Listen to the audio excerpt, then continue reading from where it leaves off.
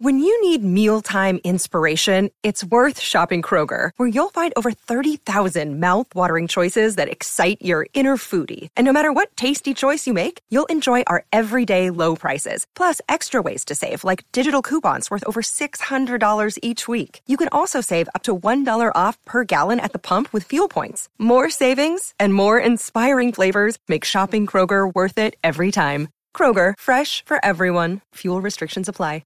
Another day is here, and you're ready for it. What to wear? Check. Breakfast, lunch, and dinner? Check. Planning for what's next and how to save for it? That's where Bank of America can help. For your financial to-dos, Bank of America has experts ready to help get you closer to your goals. Get started at one of our local financial centers or 24/7 in our mobile banking app. Find a location near you at bankofamerica.com/talktous. What would you like the power to do? Mobile banking requires downloading the app and is only available for select devices. Message and data rates may apply. Bank of America N.A., member FDIC.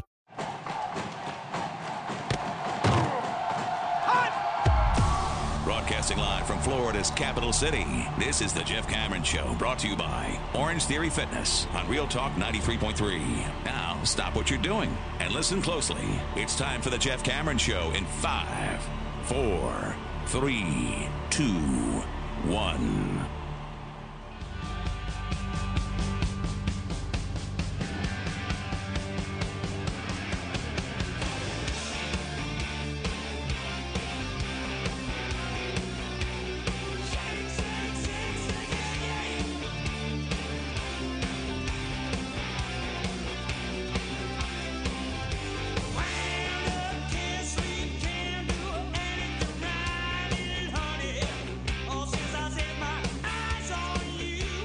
Hour number 2, Jeff Cameron Show 93.3, Real Talk Radio, War Chant TV. Thanks for joining us on a Balls McWednesday. Hope this finds you doing well.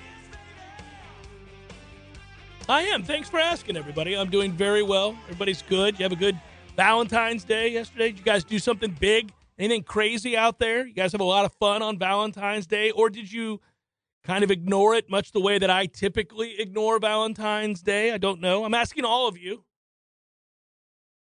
Is it a day of great romance for you, or just it's Tuesday. It's Tuesday. I got to work tomorrow. Don't know what I'm going to do. For some people, it's a big to do, and I always feel bad for those folks when I see them. I can see that desperation look on that guy's face as he's racing from work and swinging past Publix in the last hour to grab those flowers and some chocolates and whatever wine that he forgot to buy a few days ago, hoping to make right a terrible oversight. Racing through the aisle while I'm relaxing, thinking, oh, I'm going to buy some Golden Grams. Did you go shopping yesterday? I did. I got some Golden Grams. Yeah, that sounded like a true story. Sometimes they're absurd examples, and sometimes like, oh, that happened. Yeah, that it did happen. Yeah, it did happen. It was great. We had breakfast for dinner. That's it. Oddly, so did we to some degree. All right. We went to Uptown Cafe. They do a little thing there, and it's I like local places, and so we went there. And my kid got. They're called man cakes. Why don't you call them Johnny Cakes while you're at it? Sure. But they're giant pancakes with bacon and sausage and beef and all the meats in the pancake. That's what Bryce got. That's what I had last night, except it was a burrito. There it is, with all the meats. Meats, and that's right. He's laughing over here. Mm-hmm. And then sauteed onions and sauteed peppers. There you go. Oh, man.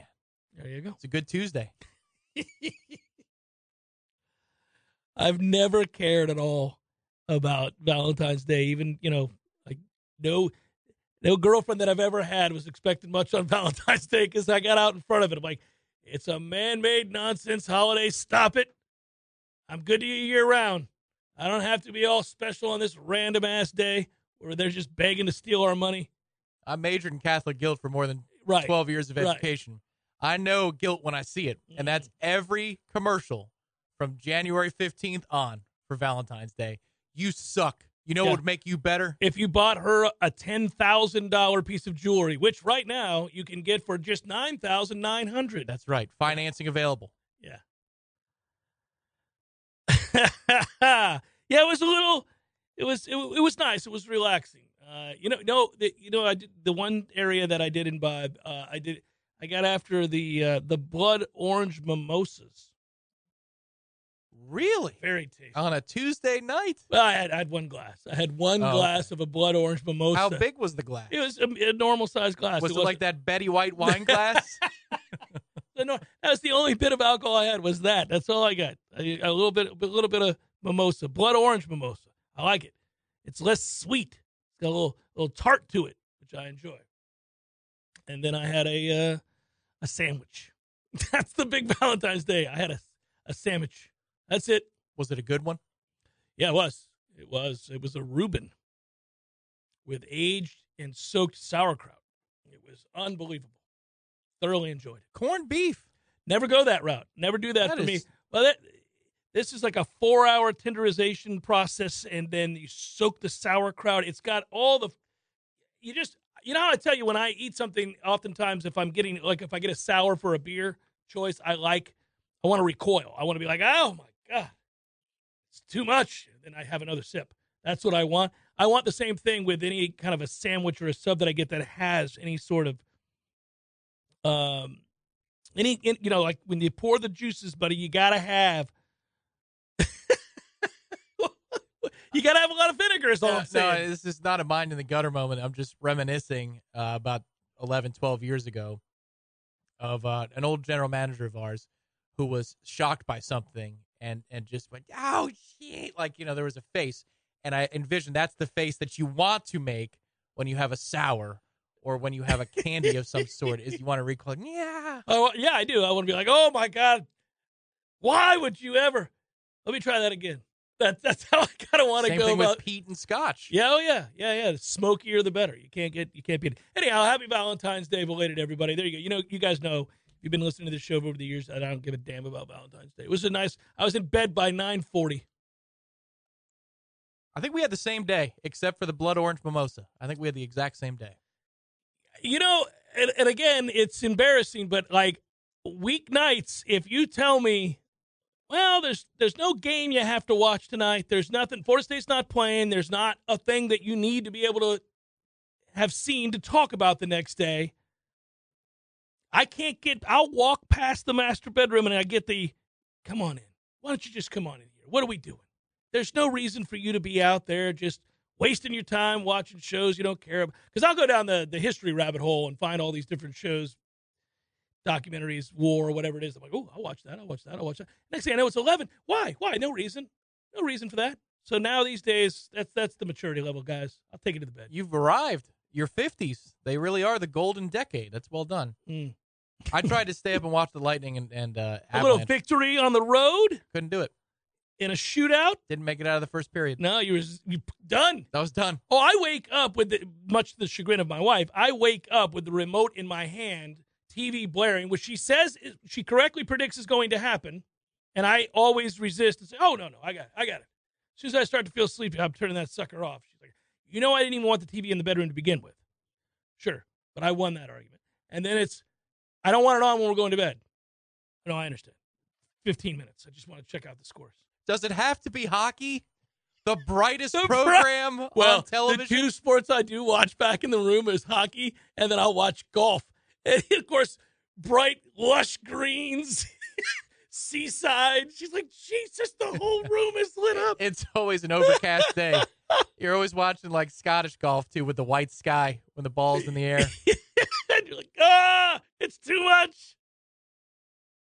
The reason that I'm willy-nilly talking about the frills of Valentine's Day and television viewing habits is that in a few minutes we'll play for you the interview I did earlier this morning with Jarrett.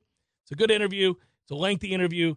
It's the better part of this hour, and it's in the build-up to opening day. Talked a little bit about last hour, and I'm really excited about this season. I know Florida State baseball's niche. I get it, but there are a lot of people that love that program and want to see this thing fun to watch again. I will say, big picture, it looks like in Major League Baseball, we documented the changes that are coming to the game. You saw the predictable pushback from the pros this week talking about, well, where do you see how many arguments and problems there are in spring training? Well, that's the time for those. Let's get them all out there. That's fine. Also, everybody's resistant to change, no matter what the change is, even if it's what's best for you. Typically, people push back on change. it's just also so predictable that the players will be like, I hate it. Well, shut the hell up, man. You guys have never said anything right. Every time I hear a player speak out about whatever it is, they never get it right, ever. Just shut up. Is Tony Clark against it? Oh, good. I'm good. for it. I'm for it. I'm for it. Exactly. And I'm a player guy. How do you? I want the players to have the money more than I want the billionaire owners to have the money. But still, every time the players speak out on any kind of a rule change or suggestion, they're all because they want it to be collectively bargained, and then they just say ridiculous things, and they're never for advancing the cause.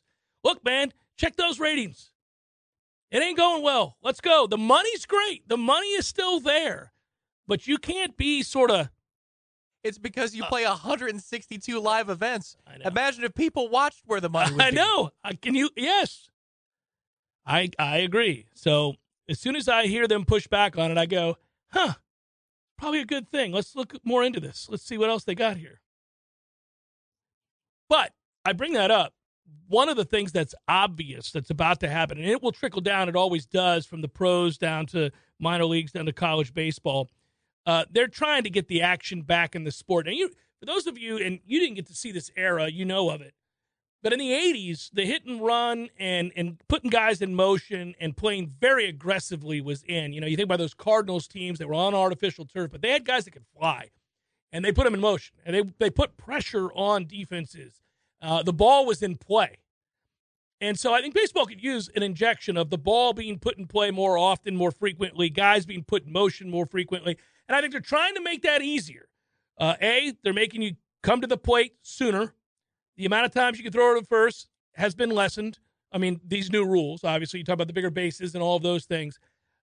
This point of emphasis seems to be suggesting that, hey, get guys moving again. Yeah, well, that was one thing that the pandemic provided, was an opportunity to be able to watch games from that era. And you know what? If you were keeping an official scorecard, as a lot of baseball fans like to do, you could lose your place in the 80s. You could lose your place. Too much information flowing too fast. Wait a minute. What happened there? Was that, okay, ground ball to second? Because there's another play. There's a stolen base. There's whatever. It would take your breath away at times watching and baseball you had some in the guys 80s. Ricky Henderson. If you looked up, you'd miss it. I mean, you could walk to the fridge and then cook something from scratch and come back and you're still in the same inning. It might be the bottom half of the inning, but that's where we are right now. You could cook something that takes a half an hour. And if it's the 7th, you're probably still in the 7th because there's been 2 pitching changes and everybody steps off. It's what ridiculous. You want to do in any sport is highlight especially if it's this kind of a sport, highlight the level of athleticism. Put the level of athleticism on display. The NBA does a good job with this. I mean, that's why they ended the hand checking and all that. They wanted guys to be the elite athletes that they are. They wanted you to see these guys fly. And now I could do with the NBA enforcing traveling, since it's on the books and is a real rule. And I think they're going to make an effort to do so. But the other stuff that they did in terms of guys getting in the lane, taking off, and doing breathtaking things, I mean, I watch it now on a nightly basis because of my son, and the league is really healthy. It's a great league right now with superstars all over the league. I think, there's an argument right now about base stealing. I think this is going to be a huge base stealing year. It looks like it. And I think that, again, you want to highlight the athleticism. Some players and coaches and scouts think that since it didn't happen that much at the minor leagues, in terms of it didn't go crazy, it won't happen at the major league level. I think at the major league level, everything is so known before the game starts in terms of the pitcher's delivery to home and then also the catcher's pop time. And then the distance needed to be in the proper lead with your get off as a runner on first base. It's already all quantified so precisely that if you give nearly a half a foot or about a half a foot extra space in order for something to happen, also a wider sliding window, which makes the play tougher for the middle infielder, and then only 2 disengagements for the pitcher, which now really puts the pressure on them to use a pickoff move or a step off at the right period of time. Man, this is all leaning heavily towards the base stealer, which is great. Yeah, good. Get guys moving. Let there be action. Let there be some action. It's the second time I've kicked something over during the broadcast. Hopefully people aren't just listening to my feet. This is the curse of size 13 shoes that, you just don't know. They just start kicking things. Hey, I'm going to answer this question really quick because it's from our friend TPE. Wasn't the blood orange mimosas, wasn't it the blood orange mimosas that led to the accident of chagrin many years ago. The one with the gesticulating that resulted in spilled drinks and broken glass. No, sir. Lest we forget, it was a much more powerful concoction that led to those wild hands and spilled broken glasses. Commonly known as the Chili's El Presidente margaritas. Damn delicious the Presidentes are. You cannot. They'll call me. I wish you hadn't mentioned them. I haven't had one in years, but now I'm thinking about it. Soon, El Presidente. Maybe a baseball margarona. There we go.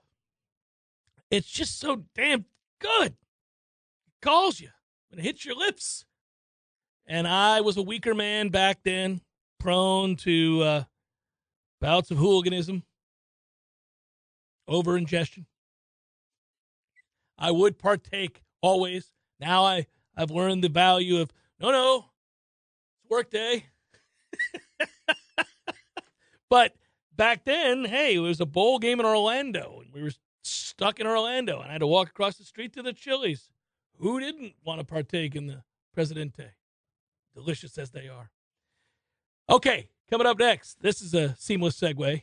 Link Jarrett, head baseball coach. The Presidente of FSU baseball. State, joined me this morning for a long-form discussion of this year's team, which gets underway on Friday. We all look forward to it. That interview next. Stay tuned. Passion, drive, and patience. The formula for winning championships is also what keeps your ride or die alive. eBay Motors has everything you need to maintain your vehicle and level it up to peak performance. Superchargers, roof racks, exhaust kits, LED headlights, and more. Whether you're into speed, power, or style, eBay Motors has you covered. With over 122 million parts for your number one ride or die, you'll always find exactly what you're looking for. And with eBay Guaranteed Fit, your part is guaranteed to fit your ride every time or your money back guaranteed. Because with eBay Motors, you're burning rubber, not cash. With all the parts you need at the prices you want, it's easy to make your car the MVP and bring home huge wins. Keep your ride or die alive at ebaymotors.com. Eligible items only. Exclusions apply. Welcome back to the Jeff Cameron Show, sponsored by Legendary Home Loans, a mortgage experience designed around speed, simplicity, and customer service. Before you buy your next home, contact our friend Shannon Young with Legendary Home Loans. Visit fsuhomeloans.com. fsuhomeloans.com. It captures your heart. Well, it was here for me, and my parents still live right up the road, and we walked down here, and it was a chain link fence. You just remember the bleachers? I think it was wooden bleachers, a chain link fence. Yeah. And like being up close to guys that were that physical when you're probably, 7 or 8 years old, and you're standing there, and the proximity, I think it was ground level, and you're basically looking at these guys, the Ledbetters and some of the guys from back in that era that were so physical and so big, and you're looking at it through that fence. That's what I remember. My first recollection of baseball was right here. Home plate's probably in the same spot, essentially. What I think is cool about that, here we are, the moments at hand, Link, and I guess describe a little bit your emotions. You got a job to do, I know, but it's got to feel a little surreal. You think about, for the folks out there listening, you were in June, leading a victory over Tennessee and Knoxville on your way to the College World Series. Fast forward, you set to coach the team that you grew up watching. You just described that. Later on, became an All-American as a player, and now you're at the helm, about to embark on your head coaching career at Florida State. That's got to be exhilarating. It's amazing when you think about it. I walked off the field last night, and I was doing an interview in the coach's locker room. I'm sitting here in the coach's locker room as a head coach, and I've rooted around this whole place. Now you're responsible for the atmosphere and the messaging of the program in this role. And I'm very excited. I really, Jeff, I want to get to the first inning of the game and get into the game. There have been so many parts of dealing with the transition for myself personally, coaching staff, and then those players have been through a lot. So you're ready for some of that to transition into competition. And that's what I'm most excited for. I'm a little ready for some of the supplemental peripheral stuff to end and go in there and have a really good first inning of baseball, get off of that field into the dugout and try to figure out a way to produce offensively. And then you do that over and over. And I'm really at that point in my mind of ready to relish and enjoy the competition. I think, we talk about it with the players as you get further in your career. And, Seth Maness, our graduate assistant, pitched in the World Series. So when you can finally get to the field and get to the mound, I think that's where you're actually most comfortable.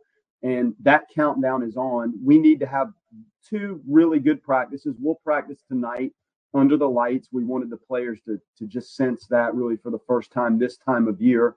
And we do have some new lighting. The lights that shine up are supposed to provide. We got much brighter bulbs in some of those fixtures. So it should present a better ability to see the ball. So, my checklist is almost complete. And I do want to get into that first inning and Carson Montgomery, let him ratchet that thing up and go get them, and let's compete. I'm curious, do you get more? Players play, and like you say, you get to the field, you go through your routine. They're usually habitualized, and guys get ready to play. Once they're on the field, they're doing what they've always done. Do you get more nervous as a coach than you did as a player, or do you get nervous at all anymore? Yes, you do get nervous. I think you want to just make sure the house is in order. Yeah. And in my first time here, I want the game day experience to be very professional. And if somebody gets to come to one game at Hauser Stadium, I want that to be a great experience for that individual or that family. I really do. So some of the things that we've worked on all fall and all preseason leads you up to how you're going to do your timeline countdown for game 1. And Bailey and Chip have been great. Adam Ham, they have helped me so much. But ultimately, you want the experience to be A+ from the moment people enter the field until the last out of that game ends with hopefully a victory for us. So you are nervous. I think it's totally different perspective on what your concerns are. As a player, your physical capabilities and your game planning and making sure you're in tune with the competition is one thing. Obviously, pushing the right buttons as a coach and hoping, the game day experience goes properly, but then putting the guys in position to win. And when you have to push buttons or you have to make personnel moves, that you hope that you push the right buttons to give those guys ultimately the best chance to win. Talking with Link Jarrett, head baseball coach, Florida State. For those listening on air, not watching on War Chant TV, I would encourage you to do both. It's a young team, Coach. Do you like that, though? An opportunity, I guess, to instill from the start what you want them to be as ball players and student athletes? Well, yeah, Jeff, that's an interesting concept. You don't always know whether the young player that doesn't seem to have the experience at this level, like how sometimes that's just fine. All of these guys relative to us are new. So, the canvas is somewhat clean in terms of our experience coaching them in games. So,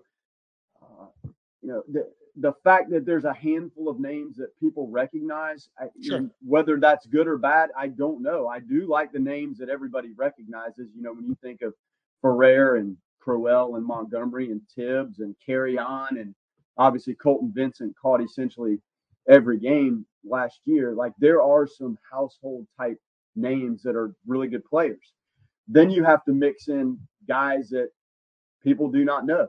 I did not know any of the guys other than the 4 games we played them last year. So then you put a Cam Smith in there, a Diamez Ross, McGuire Holbrook, who's one of our catchers. It's a little dinged up, but was a transfer from West Virginia. I think he will impact things as soon as he's healthy. That will be soon.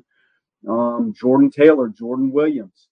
There are some guys that have really grasped what we're doing and have performed at a high level. Trayton Rank, we've moved him infield, outfield. He's an athletic kid that's had a really good back end of the preseason.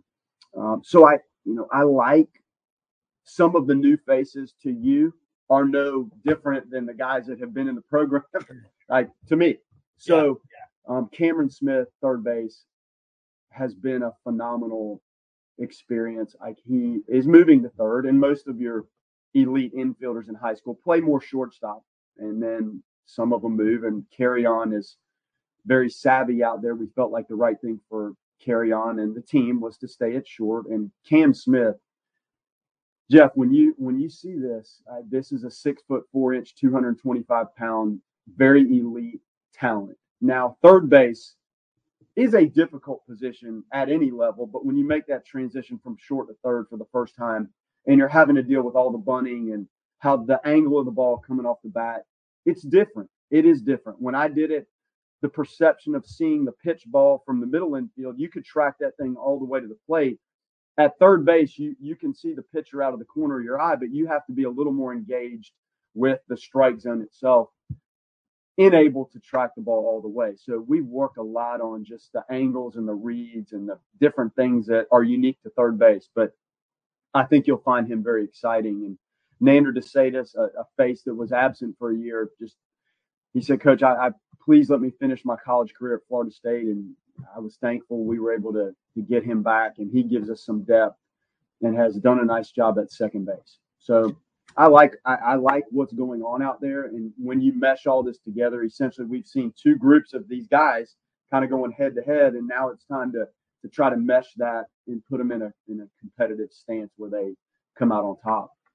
Something that I observed in the way you answered that question, you weren't afraid to bring up Cam Smith. Anybody following college baseball understands who this young man is excited to see him play. His potential that you just described is something that people, if you're a Florida State fan, you're kind of salivating. Big, strong kid, all world in the state of Florida. People know of him.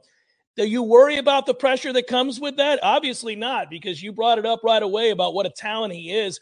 How do you handle freshmen with a lot of aspirations and projections from others on them? He's just dynamic, and you have to separate in college athletics the dynamic capabilities of a freshman from the fact that they are freshmen. So the lack of having been through this is real. The talent is real too. So finding my moments to coach him and try to bring him along and point out things that he did really well and point out things that clearly we need to improve on. There's that balancing act. Make no mistake, that the talent and the potential is real. I mean, you will see it, and it will not take long to realize that. Also, we must realize, he's young and he has not been through this. So there may be some things that come up that are freshman-ish, even though the raw capabilities and the talent clearly are not. So it's that balance and massaging and finding times to push him a little bit and making him feel confident, even if he has had some mistakes that he has had to play through. So that's the managerial aspect of what we have to do with kids this age. As you pointed out, they're all new to you, whether they're freshmen or they've been veteran players on this roster. Quick question about that, then we'll finish up with the rotation and some other questions about the arms that we haven't gotten to. I mentioned this team was young. You're right to point out the veterans of the 9 position players who started last season's final game. We know only 4 remain, and you named those guys. But I am curious, I guess the question would be, how long does it take for players to unlearn, for lack of a better term, and then learn a different approach, if that's something that you're applying to them? In other words, how long does it take for guys to assimilate to the way you want them to play? Well, I think when you get through 2 to 3 weeks of fall team practice, now baseball has the unique calendar of you have the skill work segment. So you're not out there with the team. Okay. So you're with them, but you're not scrimmaging and really competing, and you're not out there for 18 to 20 hours a week. So I think once you've had 2 to 3 weeks of team practice, they start to understand what's going on. Now, it's not a complete package at that point, but I think their understanding and comfort with it, and our comfort as coaches with what they're able to handle, that's when you see it. And, at that point, you're halfway through the fall. Then you're trying to figure out what each one of those guys needs from a technical standpoint.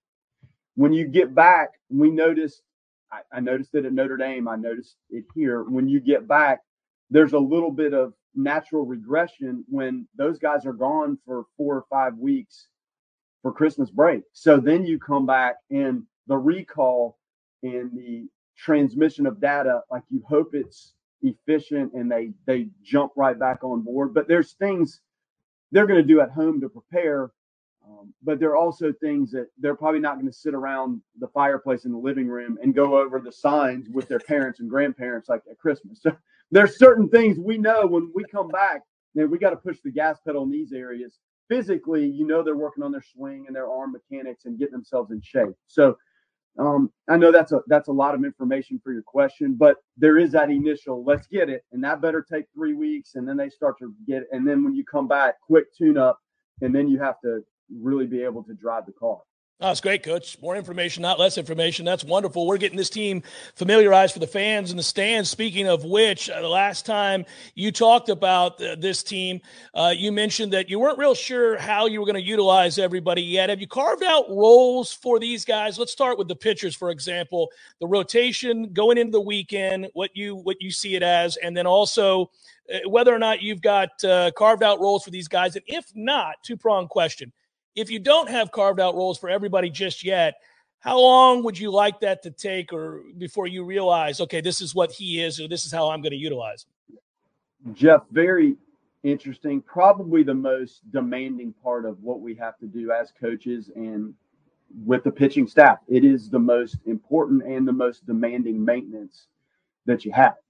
We really built 6 guys in the preseason to get that pitch count up to 75, in practice. Now, 75 in practice is a little different than when you roll out here and there's 5,000 people screaming. Those 75 pitches are a little bit different, as real as we want to make practice. I do recognize it's different. So how do you balance who is going to essentially start the game and who seems to, in weekend 1, we hope this is a 17-week deal. In weekend 1, we're looking at what gets the team out of the gate best in terms of who seems most logical to, with what we have, go open these games. And what do you have in leverage dynamic situations that allows you to escape if you need to, evade problems, and extend outings. So we really landed on Montgomery, Baumeister, and Arnold to open these games. That leaves us Crowell, who is very, very dynamic and could easily start in May. But it gives an experienced leverage arm dynamic a chance to help us escape and evade and also extend, because we built him just like we built the guys that essentially we determined would start these 3 games. Connor Whitaker's in the same mold. Fields his position, both of them, Crowell and Whitaker, really handle the run game, field their position. So when you put them in with traffic, like if they have to handle the ball, you have super athletic guys that are in the game if there is traffic. When the game starts, sometimes we may feel like we're in a jam, but there's nobody on base. So you do not have traffic unless it's self-inflicted. So the guys that start do get the opportunity to warm up how they want and enter a clean game. Those leverage guys, and I say leverage because in our game, this is something that may take place in the 4th inning, the 5th inning. It's not always the last 3 outs. Sometimes those leverage situations allow you to escape so that you do have a game to win and compete in the 9th. So we don't by nature hold somebody to just throw the 9th inning. When you look at the David Barretts, the Brennan Oxfords, we extended them, but we didn't extend them as much as the other group. Benny Barrett, big right-handed freshman, we extended him a little bit, not quite as much as Whitaker and Crowell, but he was extended. And then Dougie Kirkland is a live-armed right-hander. I mean, it's been mid-90s with a upper 80s breaking ball. Been pretty good. And then Andrew Armstrong, like left-handed, good stuff. We have to get a little more out of him. So we start to script this out, but David Barrett in Oxford, being David Barrett righty with upper 80s, 90-mile-an-hour breaking ball, and Brendan Oxford, the transfer lefty from Wake Forest, we feel like in short spurts, not necessarily matchup, but we did not build them to get to 70 pitches, but they're probably capable of giving you 45 or 50 if need be. So that's how we scripted this for this weekend. I do not know, Jeff, how this plays out. Our job and our goal was to find a way to win Friday, win Saturday, win Sunday, win this series. And that clearly to us was the way to go about it to give everybody a chance to function in a role. I love it. Folks get a good idea of the process that you're going through as you figure out these roles that I asked about, and then also knowing that it's fluid. I'd ask you before we let you go, Coach, as we walk through the gates at Hauser and we get set for opening day, you already mentioned several of the starters, position players. I guess go through one last time, outfield, how you envision this. I know some of it's matchups always, depending on who the other team is going to start. But if you could, for the fans that are walking through the gates and they're filling out their scorecard, what does that position group look like to you? Well, it looks like you're going to have Jaime in right field. And we've spent a lot of time. I'll just tell you this, like our stadium dimensions, you're confined in right field. And if you can have center field capabilities at Hauser Stadium in center field and left field, those are the areas that demand the most coverage. Right field is tricky, but you run out of room pretty quickly. We may go to some places where it's the other way. Like you go to NC State and left field is tight. So his ability to play right field here, but also not just be limited to right field, will help us throughout the course of a long season. Diamez Ross, if we're talking on pure center field and left-handed hitter and great base runner, he sure fits the mold in center field, and that's probably where we'll go. Jordan Taylor, Diamez is a freshman. Jordan Taylor's also a freshman, and he's had a really good preseason. Those guys can both run. And Jordan Taylor can really, when he gets underway and opens it up, he can fly. They both throw well. Jaime throws very well. Jordan Taylor gets rid of it, and it's coming out of his hand like it's shot out of a cannon, no matter where you put him in the outfield. Jordan Williams, switch hitter, junior college player, great baseball history. He could play center. He could play left or right, but probably more to left field right now. And I'll tell you, Trayton Rank has done a nice job of acclimating to the outfield. He's played some infield. We've moved him to the outfield, so he's a candidate in left field. And I think really right now you kind of have a three-way fight out there for left field. Tibbs, also a very capable outfielder, but to get another runner in the lineup, we are trying to get Tibbs comfortable at first base. Good athlete. He could probably go play center field, but when you bring that type of athlete into the infield, the mobility, kind of the range, I know first base throwing doesn't come into play a lot, but those 3-6-1s and some of those pickoffs and the things that come up, it is nice to have somebody over there that can really throw, and he can. Yeah. So we'll look at Tibbs. DeSatis looks to open at second base. Titan Kamaka has challenged and had a good fall as a freshman, but Nander's got that experience. He probably more than anybody, he's been through the SEC battles and clearly through the battles here. Carrion will play shortstop. Just love his savviness, and every day I'm around him, I taste that baseball savvy and headiness that he has. It's really impressive how he navigates what's going on. And then Cam Smith at third and Colton Vincent will catch. And we do have some catching depth. One of the key pieces is out. I told you Holbrook's dinged up right now. He'll be back, but Colton again, gosh, that guy caught about every inning last year. So you feel good. DH, Cade Bush, Gunnett Carlson, one of the other left field candidates, whether it's Rank or Jordan Williams. I kind of leave that DH to the last minute. I don't really train somebody to DH. That's just a byproduct of trying to put the best defensive team on the field and see what bat is left. And the nice thing about the DH is it gives you some interchangeable parts without affecting the defense. So how you use the DH spot really gives you a little more flexibility to bounce guys around based on what's happening throughout the course of a game. Link, I wish you the best. Happy opening day, sir. Thanks for spending so much time with us. I know the fans appreciate it. I do as well. I wish you luck. I'll be talking to you throughout the season. Be well, good sir. Thank you, Jeff. Appreciate the time. All right, you take care.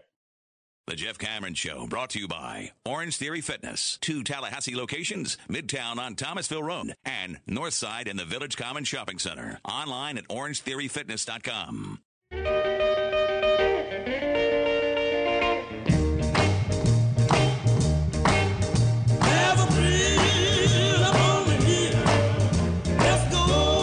Thanks to Link Jarrett. Appreciate him sitting down this afternoon with us to talk Florida State baseball, which again gets underway this Friday, 5 o'clock against James Madison. Thanks, Link, for that. We'll be checking in with him throughout the course of the season. That's good news. This the day that, oh, by the way, Pitchers and catchers report around the major leagues. That's right. It is a holiday. The Mets reported today. Pittsburgh Pirates reported today. Director Matthew, your Phillies report tomorrow. So it is. It has begun. I can tell you that one thing I looked at yesterday on the interwebs was opening day and what time first pitch was. I already looked at the day. It's Thursday, March the 30th. It's opening day for baseball. Mm-hmm. There are a couple of 1 o'clock games. I think the Yankees and the Braves both play at 1, if I'm not mistaken. We are both in the 4 p.m. window that day. Nice. First pitch, 4:10. I feel like I've gotten screwed the last few years, and we've been the team on the next day. Everybody else is playing. Yes, to that end, you do not play on Friday. Yeah. But we do. That's weird. We get the rare 2 days in a row to start baseball season thing, which I love. I got the email yesterday that my MLB package has once again been renewed. They were all too eager to let me know that is processed. The money has been removed from my account. I believe you'll be putting the password on the chat here as value added to all War Chant TV members. And so it is soon in the backdrop as I go about the fixing of dinner for the Cameron brood. You will have the sights and sounds of baseball. And that is a glorious thing. Add to it when you are able, as we have been each of the last 2 days, to open the doors, the windows and the like, and the sounds of birds in your front and backyard because the weather is picture perfect, to go along with the sounds of baseball on the big screen and the surround sound. Oh, forget about it, buddy. That is heaven on earth. The Red Cardinals are back against the backdrop of the brown and dead or dormant trees. Yeah. It's a beautiful time. I could tell you. Here's the rundown. I would think we might want to do something on Thursday, March the 30th. I would think. We've been places in the past. We have. So it's Atlanta and the Nats, whatever, at 1 o'clock. It's baseball. I'll watch. San Francisco at Yankee Stadium to start the season. That's weird and interesting. Go Giants, yeah. The Rays host the Tigers. Rays reported today as well. There you go, Rays fans. The Phillies travel to Texas for a 4:05 first pitch to play in that indoor stadium that I'm still not used to yet. I'm used to ballpark at Arlington. Still strange when they play games there. We're in Miami to take on the Marlins, and you are in Cincinnati for a sacrilegious moment. A first pitch in Cincinnati on opening day at 4:10 p.m. Yeah, it should normally be noon. It should be the first game. Yeah, it should be the first game. Hopefully we will take care of Eric Llewellyn's Cincinnati Reds. Tell them to suck it. I doubt we will. We're not very good. Not very good at all. Hard for me to look at the rotation and see the opening day pitcher and think much beyond. Let's take the under on that win total. Let's take the under. Now, you know what? I always bet the over on the Pirates. That's not a bet I make born out of strategy. That is solely based on love. And I am willing to take listen, over-unders, team totals, that's flip of the coin based on injury luck for the most part, half the time anyhow. I've won plenty of those bets where the over-under of the Pirates is, 66 games or something like that. We win 68. Take the under on the Mets. They're going to be overvalued this year when 3/5 of your rotation are elderly. I mean, legitimately, AARP, Social Security elderly level. You're going to have IL stints. And, yeah. Jose Quintana doesn't stay healthy for the whole year. Justin Verlander doesn't stay healthy for the whole year. Max Scherzer doesn't stay healthy for the full year. And then one of their top 5 Edwin Diaz, he'll stay healthy. Edwin Diaz, come on now. Don't say that. I scared you a little bit. I can hear it. I was like, we have a starter named... No. That's the best closer in baseball. Play the trumpets. And then we've got Senga from Japan, Kodai Senga. And they only pitch once a week. Let's go, Senga. They're like college baseball over there. They only pitch once a week. So I feel like there's some IL stints coming for the arms this year. Speaking of IL stints, you know who else you picked up? The unlikable Tommy Pham. Yeah, that's right. What up, Pham? The Mets are going to be even more unlikable. He's a platooner. No big deal. So Tommy Pham, Justin Verlander, all the guys that are fun. What's not to love about Verlander? You've made fun of him for 3 years in a row. You have not even implied. You have directly accused him of being a steroid abuser. And now you're like, what's wrong with him? The Astros keep winning. Nobody's stopping him. That was the legacy of your guy from the Cubs. He had the resurgence with the Cubs. Yes, he did. Shoved it everywhere. For 2 years. Just 2 years. Yeah. One of those years happened to be a year in which the Pirates won 98 games. Jake Arrieta. Yes, I know. I don't say his name aloud. Oh, sorry. Cheating bastard.